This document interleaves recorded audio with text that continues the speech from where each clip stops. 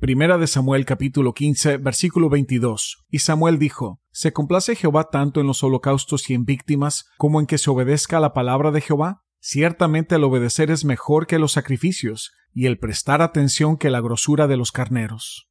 En el Antiguo Testamento, Dios hizo un pacto con Israel para ser su Dios, y ellos serían el pueblo de Dios. La intención del pueblo de Dios se encuentra en Éxodo, capítulo 19, versículos 5 al 6, y dice así: Ahora pues, si dieres oído a mi voz, y guardares mi pacto, vosotros seréis mi especial tesoro sobre todos los pueblos, porque mía es toda la tierra, y vosotros me seréis un reino de sacerdotes y de gente santa. Estas son las palabras que dirás a los hijos de Israel.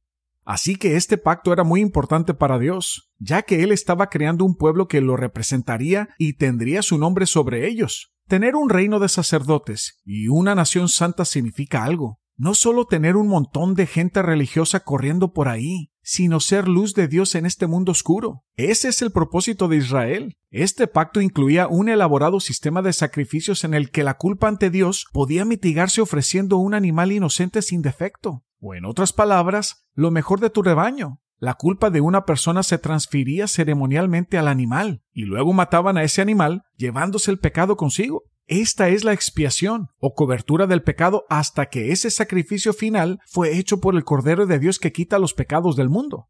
Así que los israelitas, junto con los otros grupos de personas en esa era, hacían sacrificios rutinalmente. El sacrificio de los israelitas era a Dios, y los otros pueblos alrededor a menudo tenían otros dioses a los que ellos mismos sacrificaban, lo que realmente ofendía a Dios. Y los sacrificios se remontan al principio del libro de Génesis. En Génesis capítulo 4, versículo 3 al 5 dice así: Y aconteció andando el tiempo, que Caín trajo del fruto de la tierra una ofrenda a Jehová, y Abel trajo también de los primogénitos de sus ovejas, de lo más gordo de ellos. Y miró Jehová con agrado a Abel y a su ofrenda, pero no miró con agrado a Caín y a la ofrenda suya. Y se enfureció Caín en gran manera, y decayó su semblante. Caín y Abel eran los hijos de Adán y Eva. Y en esa historia hay dos ofrendas traídas al Señor, pero solo una fue aceptada. El cordero de la ofrenda de Abel trajo un animal ante el Señor como ofrenda. Caín también trajo una ofrenda, pero no era un animal, era de su tierra, por lo que podría haber sido una ofrenda de grano. Ambas ofrendas se encuentran en la ley de Moisés y son legítimas, pero hay ciertas ofrendas para ciertas cosas. Por lo tanto,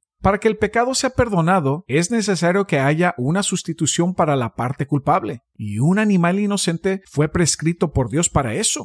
Las ofrendas de grano no eran aceptadas como ofrendas por el pecado, pero sí lo eran para otros tipos de ofrendas, como una ofrenda de compañerismo sobre la que se puede leer en Levíticos capítulo 2. Así que Dios rechazó la ofrenda de Caín. No sabemos por qué razón, pero podemos concluir que la ofrenda de Caín no fue apropiada ante Dios como se requería. Caín se enoja y mata a Abel, lo que indica que su corazón era malvado. Y realmente no hay sacrificio que una persona pueda presentar al Señor si su corazón es malo y no está dispuesto a arrepentirse. Pero para la persona malvada que se arrepiente, hay misericordia y aceptación delante de Dios. En Ezequiel capítulo 18 detalla cómo una persona, conocida como malvada, puede apartarse de su maldad y encontrar seguridad en el Señor.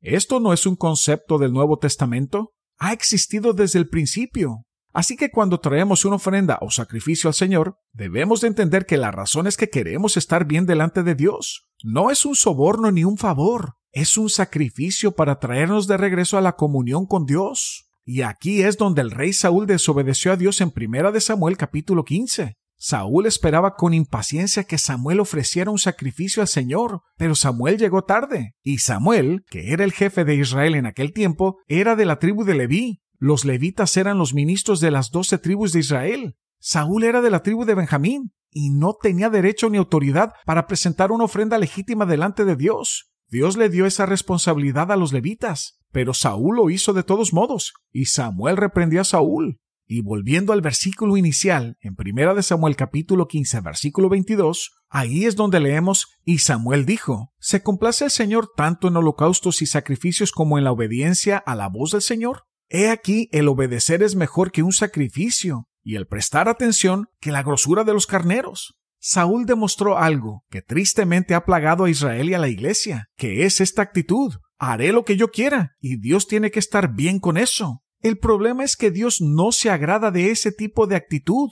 porque confiar en nuestras propias fuerzas y habilidades deja muy poco espacio, si es que hay alguno, para que el Espíritu Santo nos guíe, lo que resulta en una vida carnal y no espiritual. En Proverbios capítulo 21, versículo 3 dice así: el hacer justicia y derecho es más deseado por el Señor que el sacrificio. Y en Oseas capítulo 6, versículo 6 dice: porque más me deleito en la lealtad que en el sacrificio, y más en el conocimiento de Dios que en los holocaustos. Saúl perdió el reino que Dios le había dado en su gracia, porque no solo desobedeció a la ley de Dios, sino que en su arrogancia sintió que estaba por encima de la ley porque él era el rey. El resultado fue que el reino fue entregado a otro a quien Dios se refiere como mucho mejor que él. ¿Cómo le gustaría a usted escuchar esas palabras? Mira, lo que yo te he dado, ahora te lo quito, y se lo doy a alguien mejor que tú. Eso sería muy difícil de aceptar. Y fue muy duro para Saúl, quien terminó perdiendo su mente antes que Dios lo derribara en el campo de batalla donde sus enemigos lo mataron a él y a sus hijos. Su rebelión le costó la vida a hombres buenos también, incluyendo al sacerdote Ahimelech y a su familia.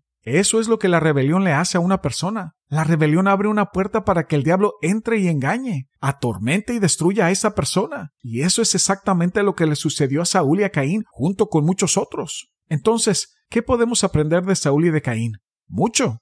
Lo primero es entender que Dios toma en serio los sacrificios. Eso significa que Él espera que nosotros lo tomemos en serio. Y al igual que los israelitas que trajeron sus animales para el sacrificio, necesitamos que dar lo mejor de nosotros también. Durante la historia del Antiguo Testamento, hubo momentos en los que Israel falló en dar lo mejor al Señor, y fueron reprendidos por Dios a través de un profeta. En el libro de Malaquías capítulo 1, versículos 6 al 8 dice: y el hijo honra al padre, y el siervo a su señor. Si pues soy yo padre, ¿dónde está mi honra? Y si soy Señor, ¿dónde está mi temor? Dice Jehová de los ejércitos a vosotros, oh sacerdotes, que menosprecian mi nombre. Y dicen: ¿en qué hemos menospreciado tu nombre? En que ofreces sobre mi altar pan inmundo. Y dijiste: ¿en qué te hemos deshonrado? En que piensas que la mesa de Jehová es despreciable. Y cuando ofreces el animal ciego para el sacrificio, ¿eso no es malo? Asimismo, cuando ofreces al cojo o al enfermo, ¿no es eso malo? Preséntalo pues ante tu príncipe.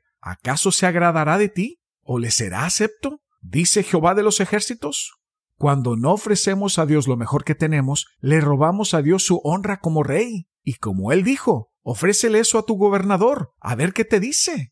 Entonces, tomar a Dios en serio y honrarlo con lo mejor que tenemos es la clave principal en una relación próspera con Dios. También podemos aprender que nuestros sacrificios a Dios significan algo. No son solo algo que hacemos por quedar bien. Hay un propósito detrás de esos sacrificios a Dios. Y si queremos que ese sacrificio cuente, debemos entender ese propósito. Es permanecer en comunión con el Señor. Es como llevarle cena a tu cónyuge de su restaurante favorito. Eso crea intimidad, mostrando tu amor sacrificando algo para esa persona que amas. Y nosotros estamos llamados a amar a Dios. El hecho de que muchos piensen que sacrificar a Dios es una extraña ley del Antiguo Testamento que ya no es necesaria, es algo erróneo, cuando en realidad es exactamente lo que todo creyente del Nuevo Testamento está llamado a hacer.